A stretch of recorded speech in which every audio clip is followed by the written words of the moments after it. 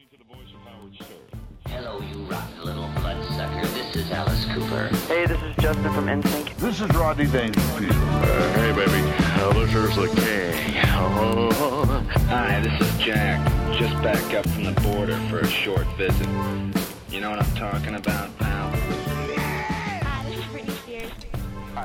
Hi there and welcome to another edition of The Horse's Mouth. You're in The Horse's Mouth and my name is John Teague. Well, today I had the good fortune of speaking with Joy Clark. Now, for those of you that don't know who Joy Clark is, I'll paint a little picture for you. Joy Clark is just such a nice human. It took me ages to sort of I'd been angling to try and get Joy into The Horse's Mouth for so long, and you know there was a myriad of things going on. She's a little bit cagey about who she talks to these days, and for good reason. And then COVID, and you know Joy didn't know me from a bar of soap, and yet today she was so kindly invited me to her house. Gave me her time. We did a podcast. She made me some lunch, and then she took me to the scene of the crime. Now, this podcast hinges on something that happened in 1966 in Westall, Melbourne, Australia. Now, in 1966 in Westall, if you just Google that, just type in Melbourne UFO, and this will be the first thing that comes up. And I didn't know anything about this until a couple of years ago. And it's the largest group sighting of a UFO in Australian history. 200 people, students and teachers, witnessed an event that happened for over 20 minutes. Now, it's wild. Now, if you want to get a little bit more deeper into this, if you type in Melbourne UFO and then go to videos and look at the interview that happens there, it gives you a really good picture. But anyway, nonetheless, Joy was so kind to take me to the school where she went to school, where she grew up, and showed me and walked me through the events that happened as she describes them in this podcast. And I just had a really good time hanging out and talking to Joy. We spoke about all sorts of stuff throughout the day, life happenings and philosophies, and you know, a lot has happened to Joy in her life outside of this one event. So, you know, look, I won't go on too much, but Joy, thank you so much if you're out there, and I hope you enjoy my chat with Joy. Now, while I'm rabbiting, I may as well just say this is a warning, okay? And I'm going to throw myself under the bus here a little bit. Just use myself as a guinea pig for those of you that are single out there and you're on the Tinders and and all the dating apps. And I say the Tinders like I'm getting on, you know, like. But if you and you go like. So then my auntie, and it's the same thing, and I just sound like I changed gears, but I didn't. My auntie says to me a while ago, "Oh, you can't be kidding me. You're on Tinder and all that shit. Oh my God, if you're serious about wanting a girlfriend, you get on something like eHarmony, where you pay, where there's serious people who are looking for serious relationships, who aren't flaky." And that planted a little seed in my mind, right? And because I was always like, you know, maybe I'm one of the flaky people on Tinder. Who knows? And but you know, you have your moments, and I was like, a little while ago, I was like, yeah, okay, cool. I think I'm ready to step it up and have a look at this eHarmony and see, you know, maybe there's some cachet of people in the eHarmony world that don't go near Bumble and Tinder, and they're above it, you know. And I'm like, well, that's for me, you know. I'm looking for that A grade, and. So one night I have a look, and it's like, yeah, you've got to sign up, you've got to pay some money, you got to pay quite a bit of money, you got to actually subscribe to 6 months or some shit to look in, like they let you sign up, but all the faces are like roboted out, you know, you can't see any faces. It's like to unlock who was in there you have to pay, and to pay you have to pay for 6 months.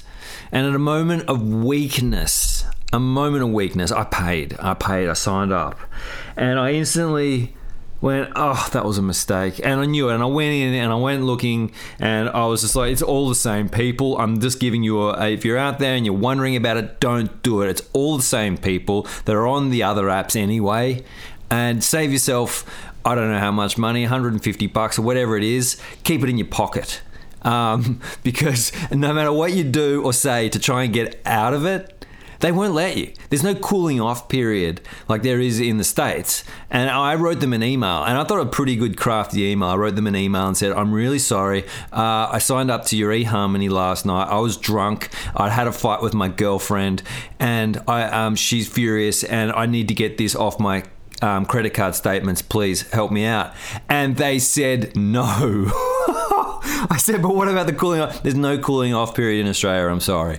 And, that was all a bunch of, I don't drink and I don't have a girlfriend. So, I was lying, but I was lying to try and get out of it. And they didn't shirk. They didn't budge. So out of stubbornness, I didn't open it for like 6 weeks.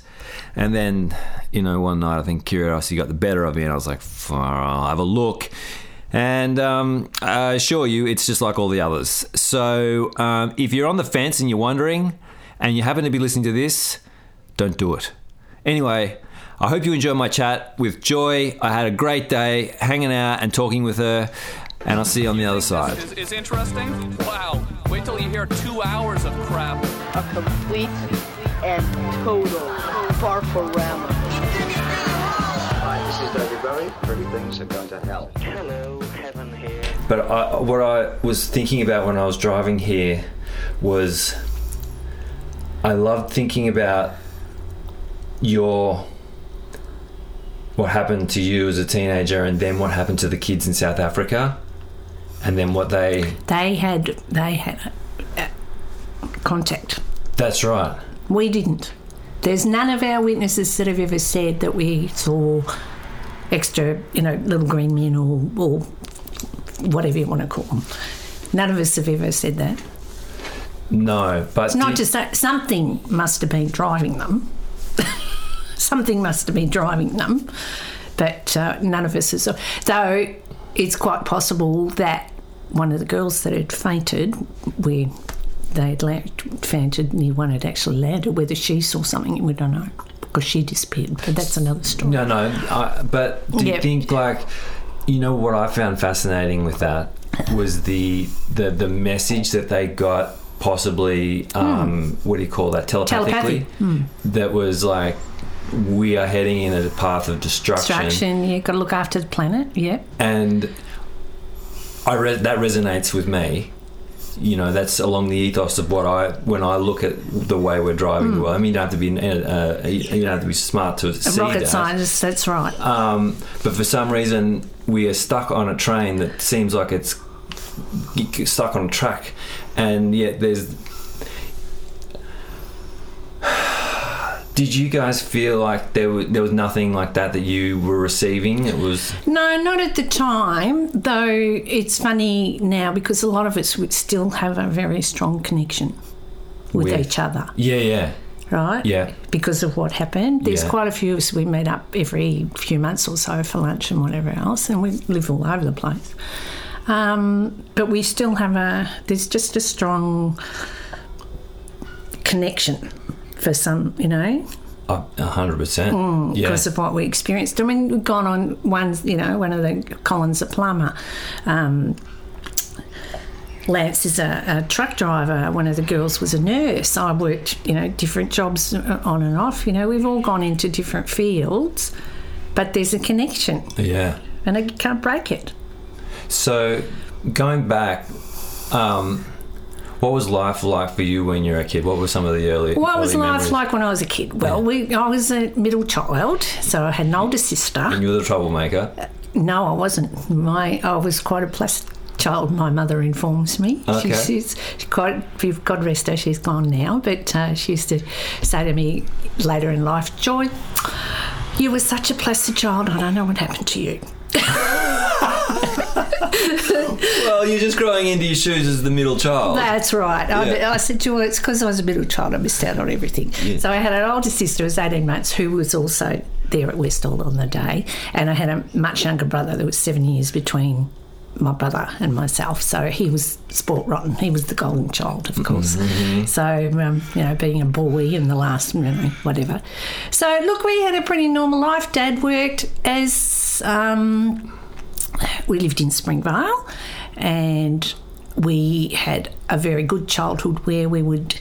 like it was in the 50s and the 60s. I was born in 53, so, sort of later when I got bit older, we used to nick off, we knew we had to be home when the street lights came on or else we were in trouble. Yeah. Right? Yeah. We just went. We would jump on our bikes and we would go, because it was semi-rural, so there was there was trees and stuff, and we would go and play games, and we'd pretend we were having wars and all that sort of stuff, and just normal kid stuff, Isn't it wild when you think about like how you grew up outside running around, no worries, to how children are raised now? These days you've got to watch them out the back, and everybody, which is a bit sad, I think. We had a fairly carefree childhood. My parents did it tough, like a lot of parents did in those days. They were married very young.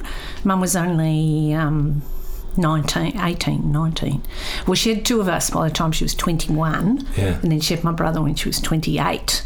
So her and Dad had married quite young, and my father worked at government aircraft factories in Fisherman's Bend, and Mum had worked once.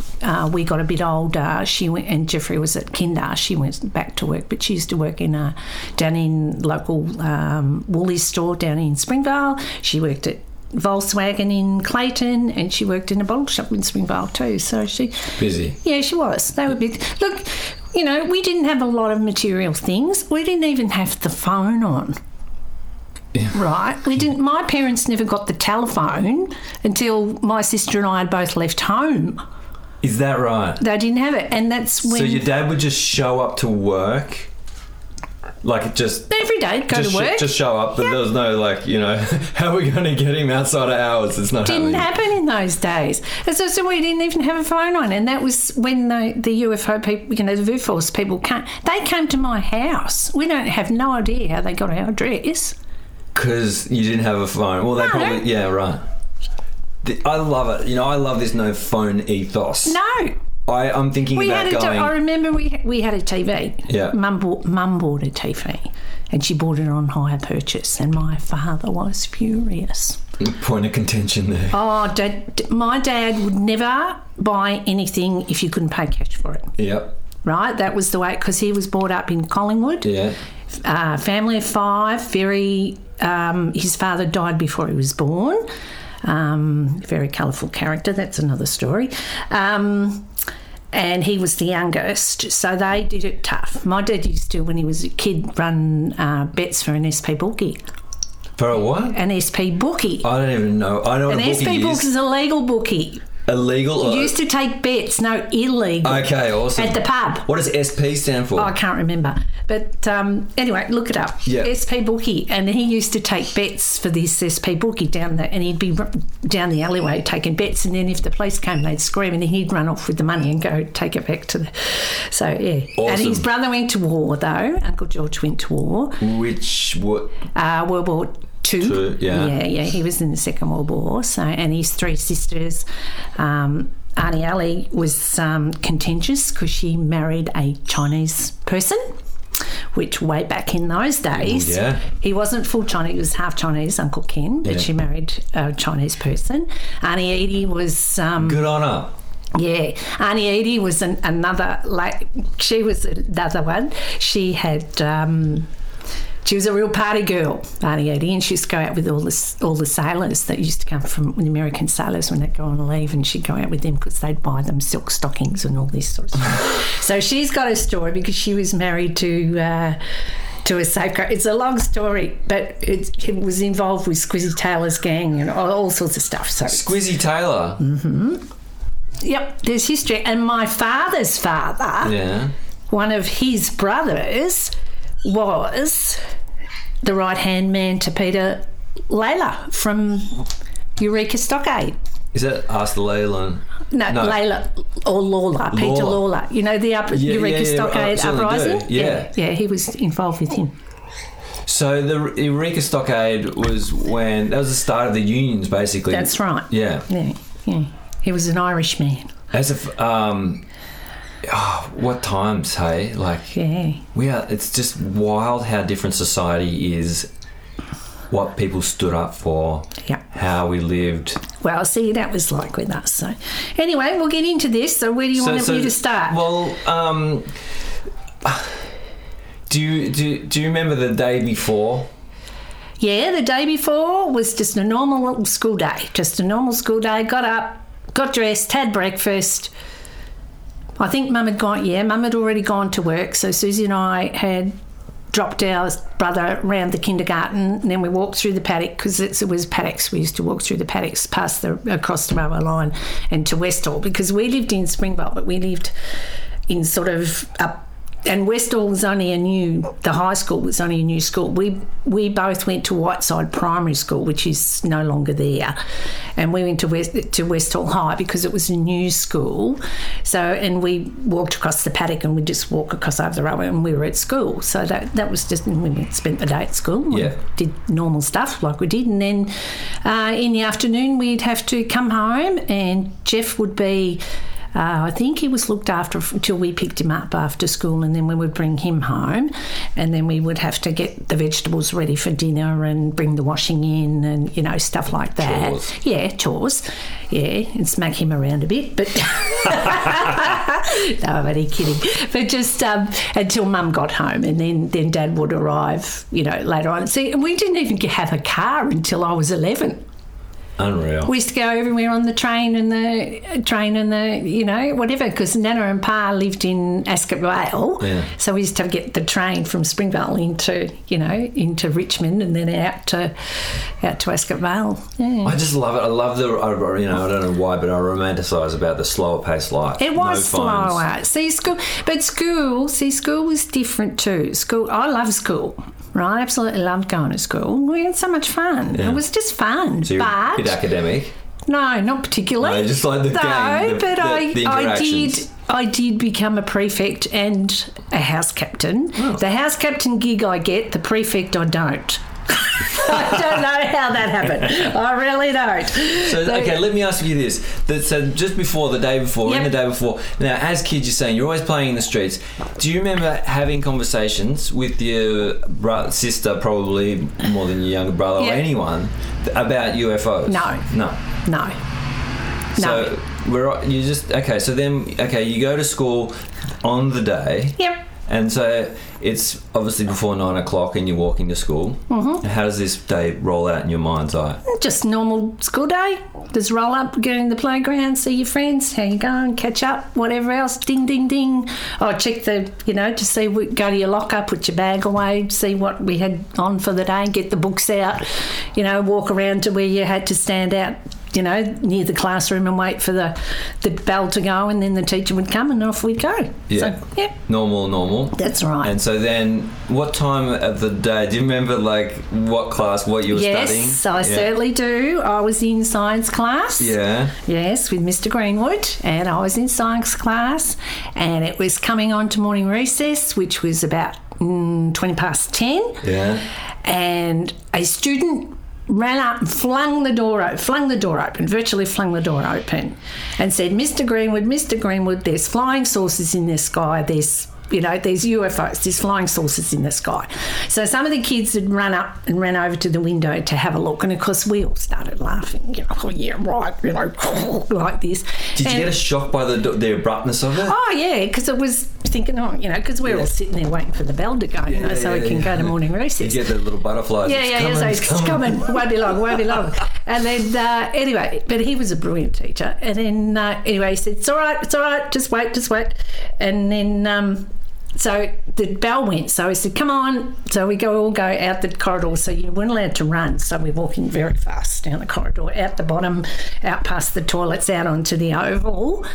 And yes, there were flying saucers in the sky. I can remember still as clear as a bell, running out, standing there, and I was standing with a friend of mine, Suzanne, who we've been there back numerous times and had conversations about things, and looking.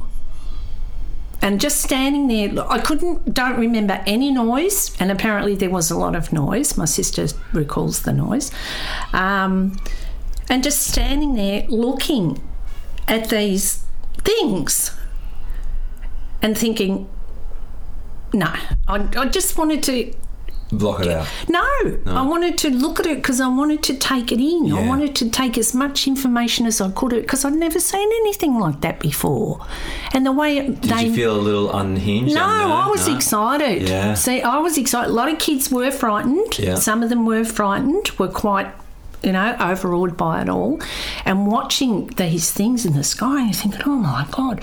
And then, there was... So I can get some perspective. How far away, roughly, like, were they, if you were looking the size of your hand or, like, bigger than the size of, They were visible to the naked eye. They were big. Yeah. Right? They were visible to the naked eye, but the speed they moved was amazing. Because it'd be over there, and next thing there'd be one over there, and then there was one there, and then it'd be up, and then it'd be out, and it'd be side. Now, they were in the sky for about 20 minutes. How many do you think there was? Well, I think there was 3, right? Yeah. I think there was 3. Some people only saw 1. Some people saw 2. Some saw, some didn't see any, but they saw the circles and things. So I think it just depended on where you were, and obviously how much you perceived what you were looking at. But of course, they were up in the sky for quite a long time, and then the planes came.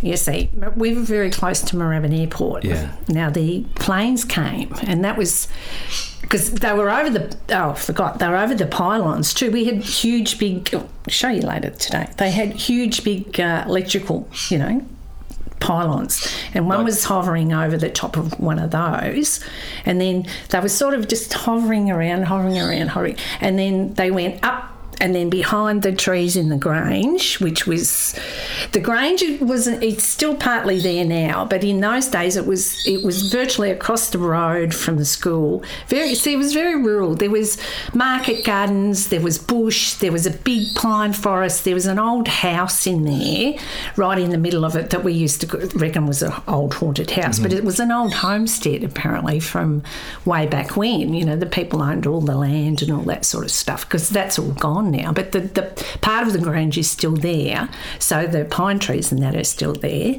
which is very interesting. And anyway, so we were watching these things, and then they come back up, and then next thing the planes came, and there was about 5 light aircraft that flew. Like little Cessnas sort of thing? Well, they probably were, probably. But we were used to seeing planes because we were so close to Moorabbin Airport. Yes. They would come all the time. That was nothing new to us, to see the planes zooming around. So that's okay. And they come in, and anyway, these craft sort of hovering around, and they were playing games with them. It was amazing. It was just amazing. The plane would fly in like this and get close, and it would go straight up in the air, right? And then they'd have to turn right, come back, and then another one would come, and then they'd go over there and go over there and go over there.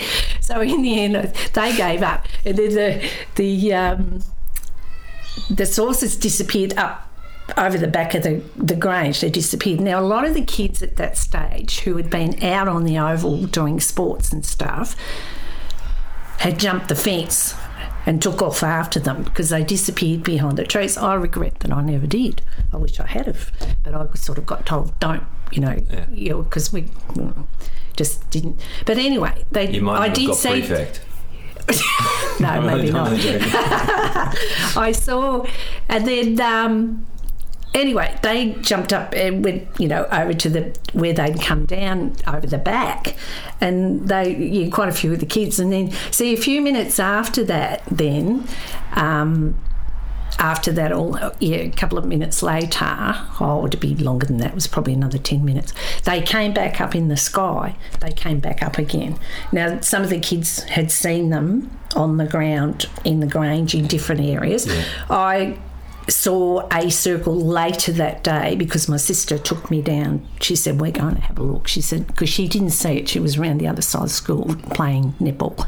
But she said, I know you've seen something. We're going down to, I'm going to take, we're going. So we went just across the road from the primary school, just through a little gate into where there was gardens and grass quite high, and there were people in there. Right, but that was after the craft. That was later that afternoon. Yeah, this is after school. Now, when the craft, I've jumped the gun here. When the craft came back, they sort of hung around in the sky, and Suzanne and I have often had a discussion about. We thought the one in the middle was bigger than the other small on the side, sort of, Yeah. And we think that is because it was closer. Yeah. So it's perspective, you see. Got it, yeah. But it rose up really quite fast, turned on its side, and as it's turned on its side, the sun hit the bottom of the disc, right? So you've got that ray of light, and then they just all disappeared. They're just gone. Just like that. Now, this is daylight. Blue sky, no clouds. I mean, it fits all, like, I'm no stranger to these people talking about this, because I too have had an experience not as impactful as that one, but when you're listening to, as we're talking about in the phenomenon, the way they move. Oh, incredible. In jets. Never seen anything like it to this day. Never. Love to see it again, but never seen anything that could move as fast as they could. And so then they were gone. So, of course, there was people running everywhere and whatever else and whatever. So we sort of just wandered around. It was still recess time, so because the recess was about half an hour or so. And just sort of everybody's talking and whatever else. And that apparently... Now, the kids that ran across to look, they were back? They were coming back. Okay, yeah. Yeah, they were coming back. So, and they came back, and then my next vivid most thing after that was we walked around to the other side of school because all the kids were all talking about what they'd seen and blah, blah, blah. And then I'm hanging over the fence and we're watching, thinking, this is strange. Watch these Jeeps roll up. All right? So, army Jeeps, because they were green, they had tarpaulins. Yeah. They were all right.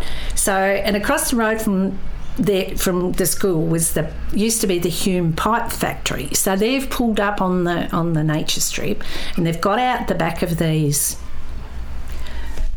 Jeeps or whatever they are. Like in MASH with the things with the bars and the exactly. Green. Yeah. So I'm hanging over the fence with the other kids watching this and thinking, oh, this is interesting. What's going on here? We sort of... Right, and then they sort of stood around and talked, and some of them were in camouflage gear, right, and some of them were just in the green uniform. Yes. But apparently, in 1966, Australian soldiers did not wear camouflage, but the Americans did, and there was an American regiment posted in Melbourne somewhere at that stage. So that's okay. They're there, so they're having a chinwag and they think off. So that's all right. So then the bell goes, and of course they're trying to get everybody back into school. Well, that didn't happen, did it? Everybody's, some kids did, but some didn't. And then later on, our principal calls an assembly. Right? Now, Mr. Zambleby ruled with an iron fist, and I mean with an iron fist. In those days, if you even... See, that was one reason why I didn't jump the fence, because I would have gotten into trouble. Right, so, anyway, I got... Will you get is it the strap back then? No, not the strap, detention. Detention, okay, yeah. But... because he was ex-army, so he ruled with an iron fist. So once you were at school, You couldn't leave school unless you had a written note from your parents or there was, whatever. So you got into trouble. You did. Yeah. That was just the way it was. So he called an assembly, and my great memories there too, because we used to have a quadrangle, right? So we'd all be in the quadrangle. He called an assembly, and they used to stand there was sort of like a porch and a doorway. Now he was to the front, and behind him were men in uniforms, right, now in blue uniforms. There were also men in black suits, right, which sort of stuck out like whatever. Yeah. And there was a couple of the teachers and whatever, and he came out and told us that we weren't to say anything. We were all massively hysterical. You hadn't seen anything. And, you just, it was a weather balloon. Okay, so within 20 odd minutes, we've got Air Force, probably, maybe, Army, definitely, as far as I'm Two concerned. types, possibly. A Men in Black, right, for a weather balloon.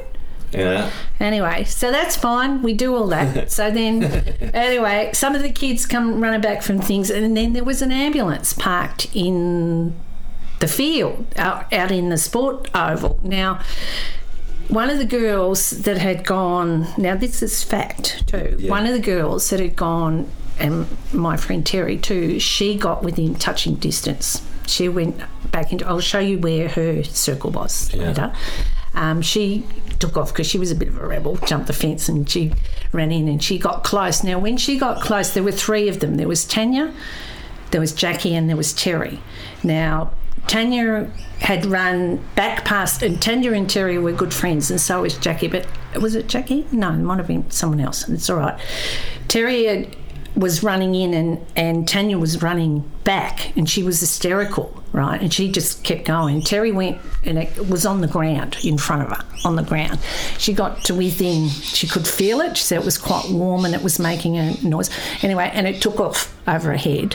So she went back to school, and Tanya apparently had collapsed or something had happened. They called an ambulance. Now, she was a Yugoslavian or something. We had a lot of refugee kids. There was the Enterprise Hostel used to be in Westall Road, which was where they brought in European immigrants, right? So we were used to having Germans and also, but all white, And anyway, she got taken away, and she never came back to school. So she fainted. Something happened. Something happened. So they called an ambulance, and she got taken away, and she never came back to school. And her whole family. Terry went around the next day to the house, and she used to go there all the time. The family weren't there anymore. They were gone. Well, I mean, I don't even know how to proceed from this little bit of information because. And that's true. Yeah, no, I get it, but I mean, a weather balloon? Yeah, exactly. Anyway, so that's fine. So they're gone, and then the fire brigade had also rocked up too. Was there any resolve with that? There has been, but she's been found, but she's apparently had some sort of mental issues or whatever else, and she won't talk about it. Well, so. they say like extraordinary events can bring on all sorts of. Apparently, Shane Ryan that did. Shane was the investigator that started. This is how this has all come to light. Shane was a. Oh, sorry. Is this the guy that I saw interviewed on the morning show on Channel 7 Probably or was, something? And he was doing. He's sort of got a bit receding hair. Yes. Well spoken. Yeah. Well, that's how they're all come about. Anyway, Shane has found out about Tanya, but anyway, that's okay. And then anyway, so we sort of went back to school. Normal for a while, and then hold on. We're going to finish up on this day. So this day. It hasn't finished yet. Oh, okay, yeah. So he's come out and said you're not to talk. No. And if you do, you're going to get into trouble and blah blah blah blah blah and all this sort of stuff. I thought, well, that's okay because moi and myself, about 4 other kids, had been interviewed by Channel 9 at the front of the school, hadn't we? Because the media had rocked up, hadn't they? Not long after all this. So anyway, so I got interviewed out the front, and I can always remember that's another thing that's very vivid in my memory. Some things are vague, but some things are still as clear today as they were then, was I think he was a policeman because he had the blue hat and whatever else. And he came up to me and he put his hand on my left shoulder like this and he said, "You stop talking, and all you stop talking, you go back into the school because we're out the front of the school." And he turned around and he said to the cameraman, "You stop filming and you go away." Right? So I got detention for that. So did the others. And now that was on the Channel 9 News that night because Susie, that was my sister, after we'd gone down to have a look at the circle. Yeah. So she'd gone that afternoon, she said, "Come on, we'll look at..." Now we'd gone not far into, the grassy area, whatever else. Behind the pines? No, we were further closer to the school. Yeah. Right? There were... Some witnesses there were multiple circles because people saw them in different... Right? There were multiple circles. Yeah. And we went into the snuck in through the market gardens into the grass area, and we could see the men in there, like the army or whatever. They were doing something. They were digging and whatever. And she said, and she can recall the circle too, because it was, the grass was this high. So they're probably getting soil samples. More than likely. Yeah. And then... Anyway, she said, "Oh, come on, we're going to get into trouble. We better go home. I said, "Okay." So we went home. So, of course, she runs in there, "Mum, Dad, Joy's going to be on the news." And it was on Channel 9 News. But see, that film's gone missing. Isn't that wild? That film's gone missing. So that was never found. So...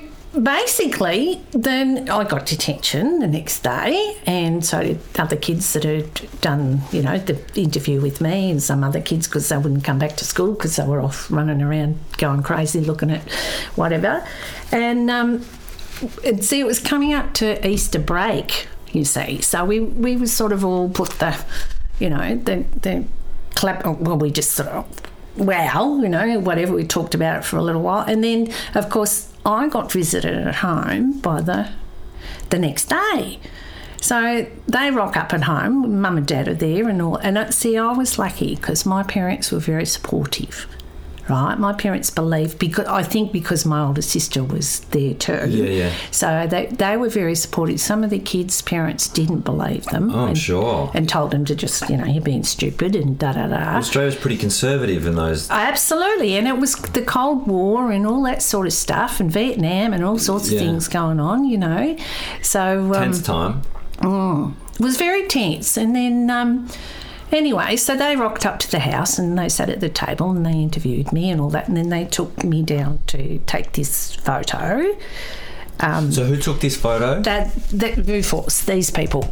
Oh, okay, yes, yep. Yeah, they took that photo. So...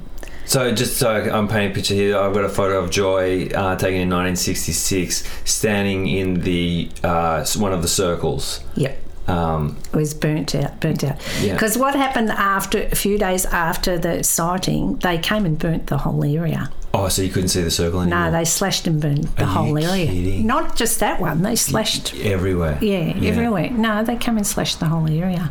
So I'm pretty sure too, and I think that's fact too, that they actually took one of the circles away on a back of a flatbed truck. Dug it out. Yeah, and took it away. So... So anyway, and then they came back a second time, and I always remember it because it was an American man, it was Paul Norman, and it was a very glamorous blonde lady and another gentleman, and they got me to, write what I said and ask me questions, and then they came back and asked me another thing. And then about 6 weeks after the event, my father, who had been working at government aircraft factories, and he was making Jindoviks and Mirages, which were planes, fighter planes and stuff, in those days, came home from work. So does that mean he worked for the government? He was did. Military? No, government. Government, yeah. He came home from work and he said there's to be no more talk of the UFO. Wow. So I don't know whether he was trying to protect me. He was pretty stern. My dad was a pretty strict father, but he was a very loving man. Whether he was trying to protect me or he'd been told to tell me to put the clappers on it. or for us to put the clappers on it, all right? So... Well, if they're burning, slashing ovals and telling, you know... Oh, yeah. I know, that's what I say. Men in black, ambulance, Air Force, police. Really? For a weather balloon? I love it. That's amazing. And it's true. It happened. Look, I'm going to say, look... That's, don't have an issue. I've over the years have copped flack from people, you know, who of course don't believe because they haven't seen it. And we had one teacher, right, who has come out over the years and said it was all a hoax. You know why? Because she didn't see it. So, and she came to one of the things they did not so long, a year or two ago or whatever. And I said to her, I went up to her and I said to her, "Are you calling me a liar?" Yeah. And she looked at me and I said, "I'm not a kid anymore. You know, I know what we saw." And I said, "And just because you didn't see it, it didn't happen." And what did she say? She didn't know what to say. And then I just walked away. But I've copped flack. But I always say to people, and one guy I used to deal with through work when I was working, and he'd always have a go. He was a young fella. He'd always have a go at me, and I say, "Oh, look, doesn't matter, mate." He said, "Oh, you know, that's garbage. It wouldn't happen, blah, blah, blah. You know, all this stuff. The government would have blown them up and da-da-da. Oh, you know, my God. You know, all that stuff." Yeah. Anyway, I said to him one day, I said, "I've got one question for you." And he said, "Yeah, what's that?" And I said, "Well," I said, I don't have a problem with what, you know, your opinion, but I'll ask you one question. And the question is, were you there?" And he said, "No." And I said, "Well, I was." End of story. Sorry, that's it. So in 1995, I just finished school and I went over to Perth. I really wanted to go. Oh, okay. I wanted to go and surf Margaret River in Western beautiful. Australia. Yeah. And I was staying with my cousin and doing some work for him. It was my first job out of school. Yep. And so he let me stay at his house in Perth in Mount Lawley. Right. At the time, I was sleeping in his front yard in a swag. Oh, okay. He gave me a bed inside, but I really enjoyed sleeping outside. Yep, And it was a nice lawn. And so each night I'd go out and throw my swag down on the yard. Watch the stars. Exactly. And there was a fence that ran around, and on the other side of the fence across the street was a street light. And, you know, I was in a routine of doing this, and one night I walked out and I was throwing the swag down, and in my periphery I saw the street light. And I then, you know, I went, "That's the street light. Well, what's that?" And they were at the same height, at the same size. So, but that's, as you were saying before, perspective. Yeah. So then I realised whatever that was, it was further away. Right. But it was just sitting there, and I remember staring at it, just going, "What am I looking at?" And I was like, Know that feeling? that is just sitting there, and it's like, you know, and I was like, it can't be. And before I thought it can't be again, it went away so quick in a straight line. It just went gone. And I was like, I ran inside. My cousin was in bed with his girlfriend, and I burst in, you know, like, and I know better than to do that, you know. Yeah. And I was trying to explain to them what I'd just seen, and he wasn't too happy with me. But I will never forget that. And like you just said, that happened. Yeah. It's in, look, I say to people, you know, have you ever had a memory, you know, something that's happened in your lifetime that you can never forget? It's like women, you know, when you have your baby, or you have an experience. 9/11. Yeah, something that you can never, ever erase. Never. No matter how many years goes past. I mean, and it's 55 years next year. You know, 55 years. I can't get it out. I can't. And I don't let it rule me, but I can't get it out of my head. And yes, there are some things that are vague, but there are so many things that are still so familiar. And that's what I said. I think that's why we have the connection with the group that we have, because of what we've experienced. And we all know what we experienced. We've all experienced it differently, but we've got a connection because of it. Well, if you think the universe in its vastness, infinity, with galaxies everywhere, and trillions of stars, we cannot and trillions be the of only planets, and ones in the billions of universe. suns, and we are the smartest thing getting around, I don't think so. I don't think so. I think we're the dumbest thing getting around just Seemingly. quietly. You know, we're fighting each other and Yeah, we destroying blow the Earth. world up, we pollute it, we kill each other, we do wonderful things, all in the name of whatever's. Yes. I know. So, you know, I 100% believe. And I love the documentary that you put me on to, The Phenomenon. Oh, yeah. Yeah, it's good. Now, the message at the end of that, with the school children Oh, being telepathically communicated, like they all had the same experience that you did, but then they were left with a message. yeah. Well, we may have been left with the message, but maybe we're not. Weren't open to it at the time as No, much. I don't think. or- Maybe not, because it may have been that it was beyond what we hadn't been exposed to before. Now, kids these days, and of course even then, more with technology, more with mobile phones, more. Could you imagine if we'd all had mobile phones? It would have been on YouTube in 5 seconds, you know, in those days. I mean, one of the teachers did take photos, but they were confiscated. See, they took the camera and they took the film. So there was so much supposed cover-up. You know, I don't know whether it was because they were frightened of mass hysteria or they were, you know, what they were. But basically, all of us that are witnesses, all we want really is for someone to say, "Oh, yes, it did happen. We know it happened." But someone in power or the government or someone to come out and say this particular event happened on this particular day. Well, I'm not too sure that this sort of scenario and this story helps the you know, GDP, you know, and consumerism vibe that's happening at the moment that they want us to go down, you know. no. If everyone starts realising that there's more to the universe at play and possibly here on Earth, people might not be so materialistically driven. I don't know. We don't know either. But it was just one of the most, like I said, most amazing things that's ever happened to me in my life. And I really see it as a privilege, you know. I do. I see it as a privilege because I was right time, right place, or right time, wrong place, whatever you want to say. But to be part of that is just... And look, it was quite funny when I first started going out with my husband. He just, you know, yeah, right. But then So hold on, back this up. You told me that you met your husband where? At the pub. The Village Green Hotel. Yeah. Yeah, in Glen Waverley. Yeah, Glen Waverley. So there you go. But So you were having a beer with your to-be husband. Did you lead with that one? No. That came out later. I can't remember how it came about. But anyway, because my best girlfriend was there too. But see, she was funny. Unfortunately, she passed away a couple of years ago. I miss her terribly. But she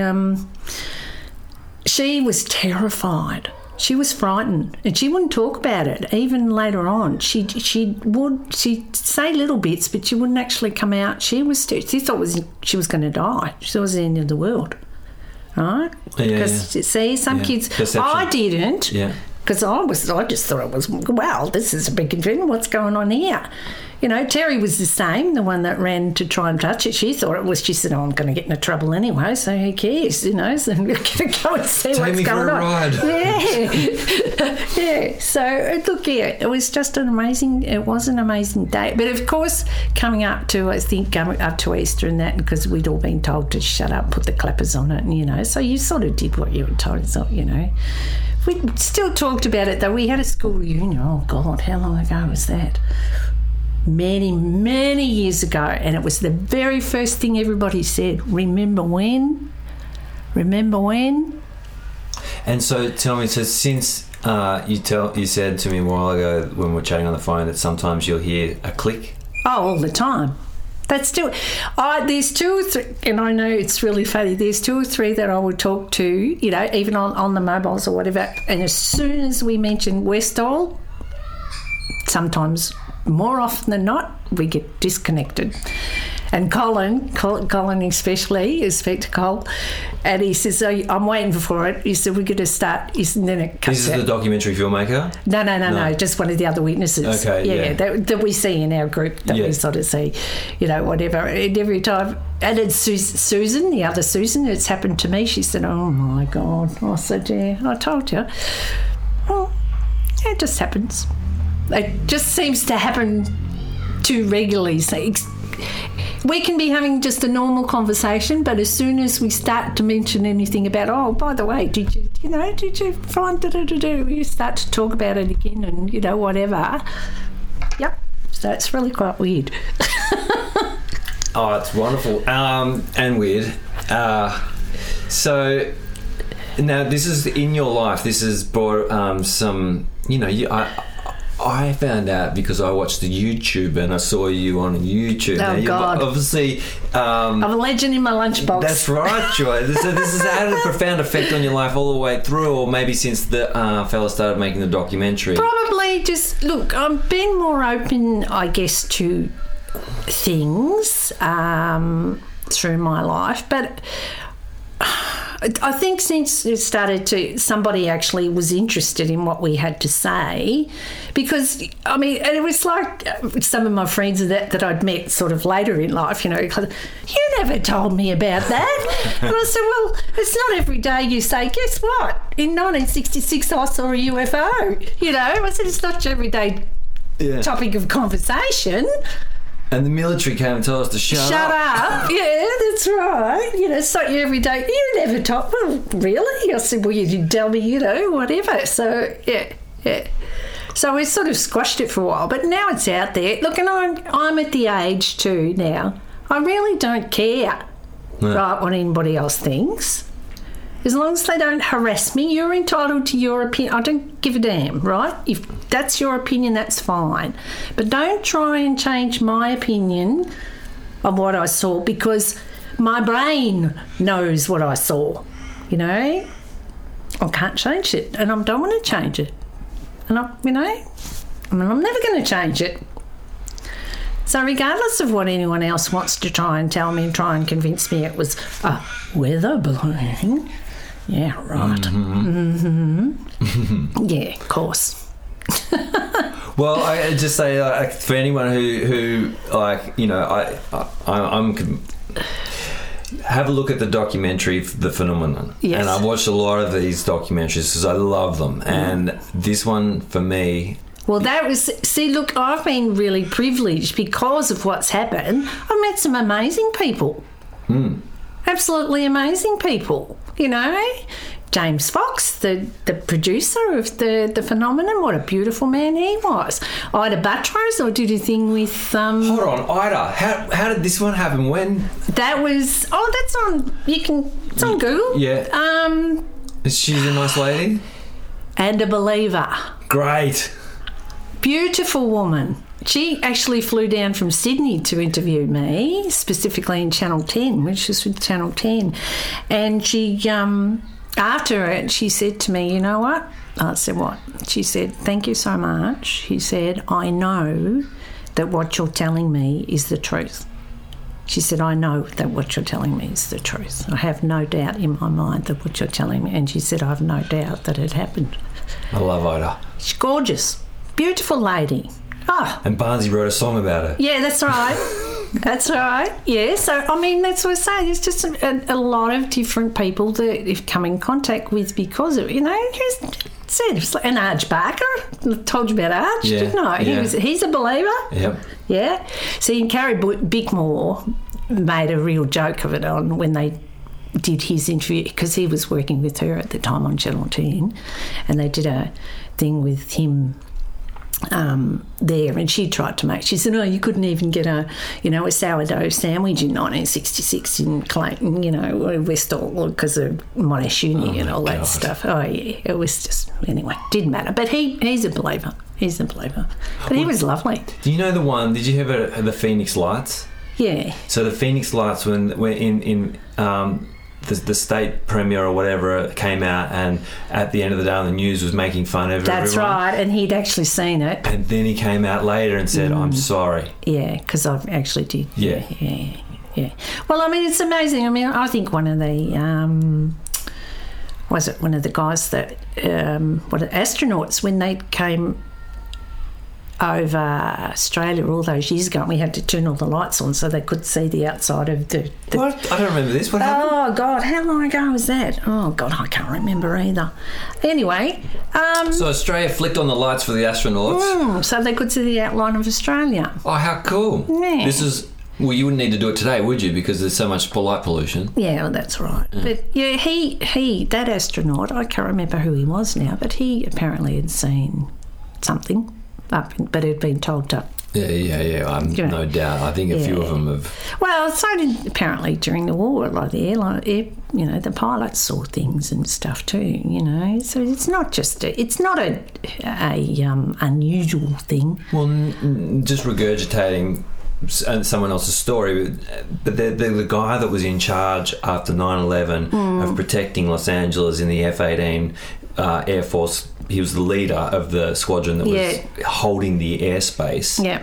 He's now come out and talked about, I think he was in the Phenomenon at the end, about his experience, and the whole ship, a whole Navy ship, witnessed the same thing on radar. Well, Mr. Greenwood, that was in the Phenomenon, that was the science teacher. My science teacher in the class, that's the first time he's ever come out and spoken about it. Because he was visited by the Air Force and told that if he spoke about it, that he would be charged under the Secrets Act and he would lose his job because he was an alcoholic. They would put it out there that he was an alcoholic and he would never teach again. And he was 21. He was young. He was only 21, 22 at the time. And he had never, ever spoken about it. He didn't show his face on camera, but he's still concerned. Well, Suzanne, my friend, actually had spoken to him a few years ago on the phone, and he told her that he wouldn't talk about it because he now had grandchildren and whatever, so he was concerned. But James Fox asked myself and a couple of the others when they were doing the filming for the film to record a message for Mr. Greenwood to see whether we could sway him into actually talking, and he did. So that was brilliant. So it was good. Wow. I mean, I love it. Good on James Fox, because that is the most comprehensive body of work. Yeah, well, it's funny how he got involved with that. This was said James Rigney is a friend of his, and James is involved with the VUFO or whatever it's called now, and James had sort of never heard anything, which he hadn't even heard about. James Fox had not heard about Ruhr either until a few years ago either. Yeah. So, and he was very interested in. So he came out. Of course, he was just blown away with us. He was like off his, because everybody was just so. Well, we're not babies, you see. We're all children. Yeah, we're all mature adults. Oh well, mature, maybe. Pretty mature adults. Yeah. We try to be. Yeah, well, we're not doing Zumba classes. No. That's right. We're not doing Zumba class, but it's just. He was just said, it's quite amazing after all these years. And look, Suzanne, even my friend, she had hypnotherapy. She went to a hypnotherapist because she wanted to be taken back to the day. There were certain things in her mind that happened quite a few years ago now, but there were certain things in her mind that she wanted to clarify. And she needed to... Anyway, she went to a hypnotherapist who took her back to, the day, if you believe in... which I think doesn't worry me. I always figure, I say to people, if you want to stand me in the corner, slap me with a dead fish. If it makes me feel better, go for it. No, don't have a problem. Yeah. I'm a big believer in acupuncture. I love acupuncture for back problems and, whatever else. But anyway, so she went and did that, and it just helped clarify in her brain that she'd, what she'd actually seen. So it helped? Oh, yeah absolutely, without a doubt. Yeah, without a doubt. Have you heard of Dr. Stephen Greer? Yeah, I think so. There's a few things. There's so much. I've read a lot of stuff over the years and had a lot of stuff with stuff. He's brought to light, through he's learnt that if he goes to certain spots in the desert with a group of people and they can sit in a circle and meditate, and then telepathically they can communicate, reverse to what happened to the school kids in South Africa. They can pull them into their. Oh, okay. Yeah. There's a doco on that called Cirrus. Oh, okay. I'll have to have a look at that. It's quite a good one too. Look, I'm a firm believer. You know, there's things that happen in the. I've always been a plus for the minus person. There's always a reason why things happen. At the stage, you don't know why. But there's always a plus or the minus. It's like even with my husband. See, my husband lost a leg in 1977, got crushed behind his truck and nearly died. Oh, my God. Yeah. So we'd moved up here in 1976, and then the following February, on Valentine's Day, would you believe, he got crushed behind his truck, and he was in the Alfred Hospital for months. And oh, my God, Joy. Yeah, it was horrible. Yeah, it was awful. He went to work because he used to drive a garbage truck, right? He was a garbo for Box Hill Council in the mornings, and in the afternoon he was a house painter with his mate. His mate ran a painting, but he used to go and paint houses. So anyway, they'd gone to this day. It was payday, so he decided that they were going to. He got out of the truck to help the guys because they were going to go and have a candle lunch because they hadn't done it for ages, so they were going to go and have it. Anyway, guy come round. It was near. It was in Riversdale Road, Wattle Park. Guy had come around from Warrigal Road, done a right turn into Riversdale Road. The truck was on the back, parked over against the curb, and Peter was up with his left leg up on the step and the right leg down, and the guys come in and crushed him behind the truck.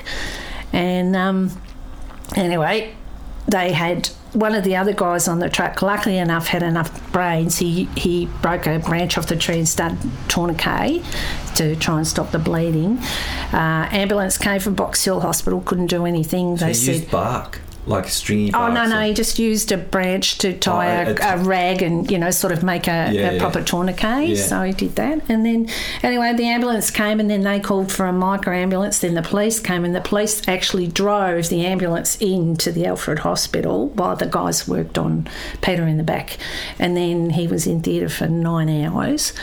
And I still remember to this day too, I'd heard it on the news and I thought, Pete's around there today. I wonder if he's seen that. There's been a bad accident. And I thought, not realising. Anyway, I was just getting ready to go to work, and he'd get a knock on the door, and I opened the front door, and there were two police, a man and a lady, standing at that door.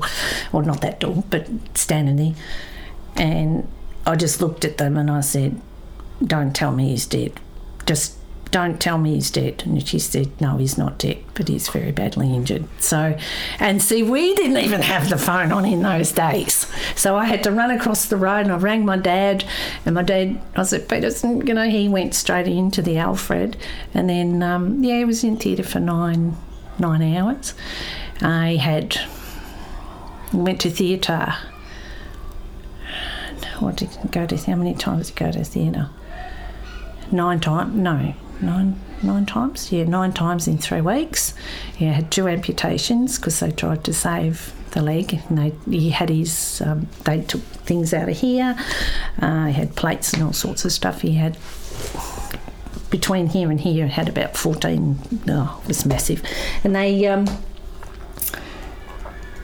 took below the knee, and 2 days later they had to take above the knee. But yeah, and then this one, yes. He had a rough time, I tell you. He had a rough time. He had to go back to theatre because it wasn't healing properly, and they were talking about taking that off. And I said to the surgeon, if you take that off, he'll die. And he said, no. He said, well, what we're going to do, we're going to re-break it and reset it. So they did that. And then when this one, and then, of course, he got gangrene and he got golden staph. So I go into the hospital, and here I am, all of 23 years old or something, sitting there with because I used to go in every day after work. I worked in Mount Waverley, and I took from here to Mount Waverley to the Alfred home here. That's all I did for months. And then I can remember going in there and the doctor came in and sat down and he said, you know, your husband's sick. And I said, yeah, I know he's sick. I said, how sick? He said, he's very sick. And he said, if his temperature's not down by the morning, he'll be dead. And got up and walked out. It's the only time I've ever sworn at my father. Because I just sat there. I didn't know whether I was going to cry, whether I was going to laugh, what I was going to do. So I went and rang Dad and I said, and at that time my sister had left her first husband and was back at home, and I said to Dad, you've got to come and get me, I can't drive. I just can't drive. And luckily he said, why? And I said, because Peter's dying. He said, don't be stupid. And I said, you know, I swore at him. I said, right. He said, oh. So he come and got me, took me. Anyway, he survived that. So then he finally got better, or started to recover, and then we ended up at rehab. So he's immune and everything's eventually got on top of the infection. Yeah, eventually. Oh, yeah. Well, you know, he was in there for months, and then then he went to rehab in the rehab centre, and they taught him how to walk and sort of patched him up, sent him home, and then he decided that he needed to go back to work. He didn't, which went against us in the court case because he went back in the same year. So we had a massive court case, right, with the with the workers' comp, and because they were all insured by the same insurance companies. So we had a Supreme Court, judge, jury, the whole box and dice, right, which was horrendous. Had to see doctors and all this sort of stuff, and and because we had no children, because I didn't leave him, because he'd gone back to work, that went right against us. Anyway, they finally settled all that. We go to see this will make you laugh. No, it's not funny though. We go and see the psychologist, psychiatrist, whatever. Walk in Collins Street somewhere. We're sitting there, he's in there, and he turns around and says to me, "You're going to leave him now? He's not a whole man." What? Yep. What the... So anyway, I'm sitting there and I looked at this bloke and I turned around and I said to him, "Are you for real?" I said, "You are talking about my husband, right? You are talking about my husband. I don't have to take this bullshit, and I'm not going to take this bullshit, and I'm leaving." Good for you, Joy. Got up and walked out. How insulting was that? What up? Yeah, crock of shit. Yeah, honestly, it was awful. Anyway, so Peter went back to work and had to totally retrain, totally do whatever. He worked for 37 years, you know, good superannuation, all that sort of stuff. So, yeah, did all that, went back to work. But the plus for the minus. After everything happened with him, then it was my turn. And we were trying to have a baby. Now, I had a COP7 IUD, you know, intrauterine device, because I took the pill for a little while, but it didn't agree with me. So this new fandangled American thing, use it for 12 months, you'll be right. Well, it stuffed up my whole inside. So... It made you infertile? Yes. Okay. So... Eventually, what happened was, long story short, it's a long story, but I ended up going, my son's one of the first IVF babies born in Australia. So, because he's 37 now. Yeah. So, right. So, so the money we got, we paid the house off, we bought a new car, then everything went wrong with me. So we had 5 attempts. Had my first attempt. I had massive surgeries on and off over the years. Right. Had 5 attempts at IVF. Finally got pregnant. Had twins. Lost one in utero at 34 weeks. Got my beautiful boy now, who's 37. Yeah. Who has given me a magnificent granddaughter. So, but we wouldn't have been able to afford it. if we didn't have the compensation money. We wouldn't have been able to afford it. Because then, I know it's expensive now, but then we could not claim anything. The only thing you could claim was your hospital. So we had to pay for all the hormones, all that. And so I was having sometimes two of them a day, injections. I used to have to go from here into the old Queen Vic to have a blood test, then go from the old Queen Vic over to Epworth to have a hormone injection because they weren't allowed to give them to us in the same hospital. What? No, it's because it was all classed as experimental. And when my son was born, and people don't believe it, but it's true, he's biologically and genetically mine and my husband's, but when he was born, he was classed, he had no legal rights in the state of Victoria because he was classed as a non-person, as an experiment, and we were classed as his social parents. That's changed. That's all changed over the years. But see, plus for the minus. I wouldn't, without the money, the worst part was, of course, losing his brother, and his brother was perfect. It just was one of those horrible things. I had a beautiful pregnancy. Everything was just wonderful. Just at the very last minute, for what it got, God knows. I don't know. God knows. But, you know, I've got him, and it was really funny when I told him that when they told us they were pregnant. Well, I just burst into tears, and he said to me, because they had a little bit of trouble too, because he actually said to me, Mum, he said, I might be the first IVF baby that's got to have IVF to have a baby. And I said, I really hope not, darling. I really hope not. I wouldn't wish it on my worst enemy. If I could do it like everybody else, I would have, I'm telling you. Yeah. And then anyway, so I started to cry, and he said, I knew you'd cry. I said, yeah, well, think about it. I said, I never thought I'd have you, let alone have a grandchild. You know, I mean, really? And how old is your granddaughter? 5, going on 6. She's the most divine creature. She is beautiful, absolutely awesome. Gorgeous. She's beautiful. She loves. She's funny. And as my son says, she's got Nanna's disease. I said, what do you mean? She likes to chat. And I thought that was hysterical.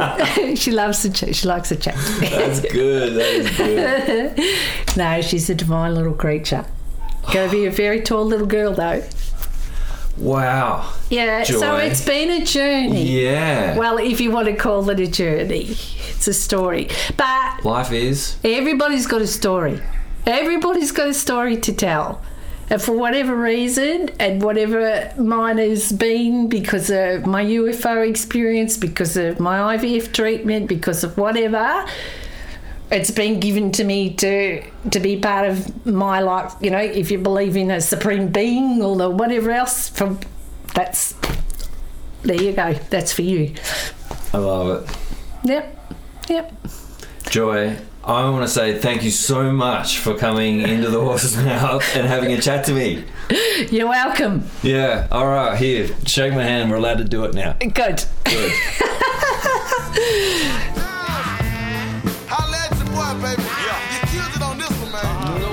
Well, there you have it. There was my chat with none other than Joy Clark. Now, how are you feeling about the universe? I mean, can you honestly say and look out there into the infinity and say, we're alone? I don't think so. You know, and I can't stress enough, there's a new doco out called The Phenomenon. It's on Apple. Type it in. It's in the documentary part. I watched it, and it's undeniable.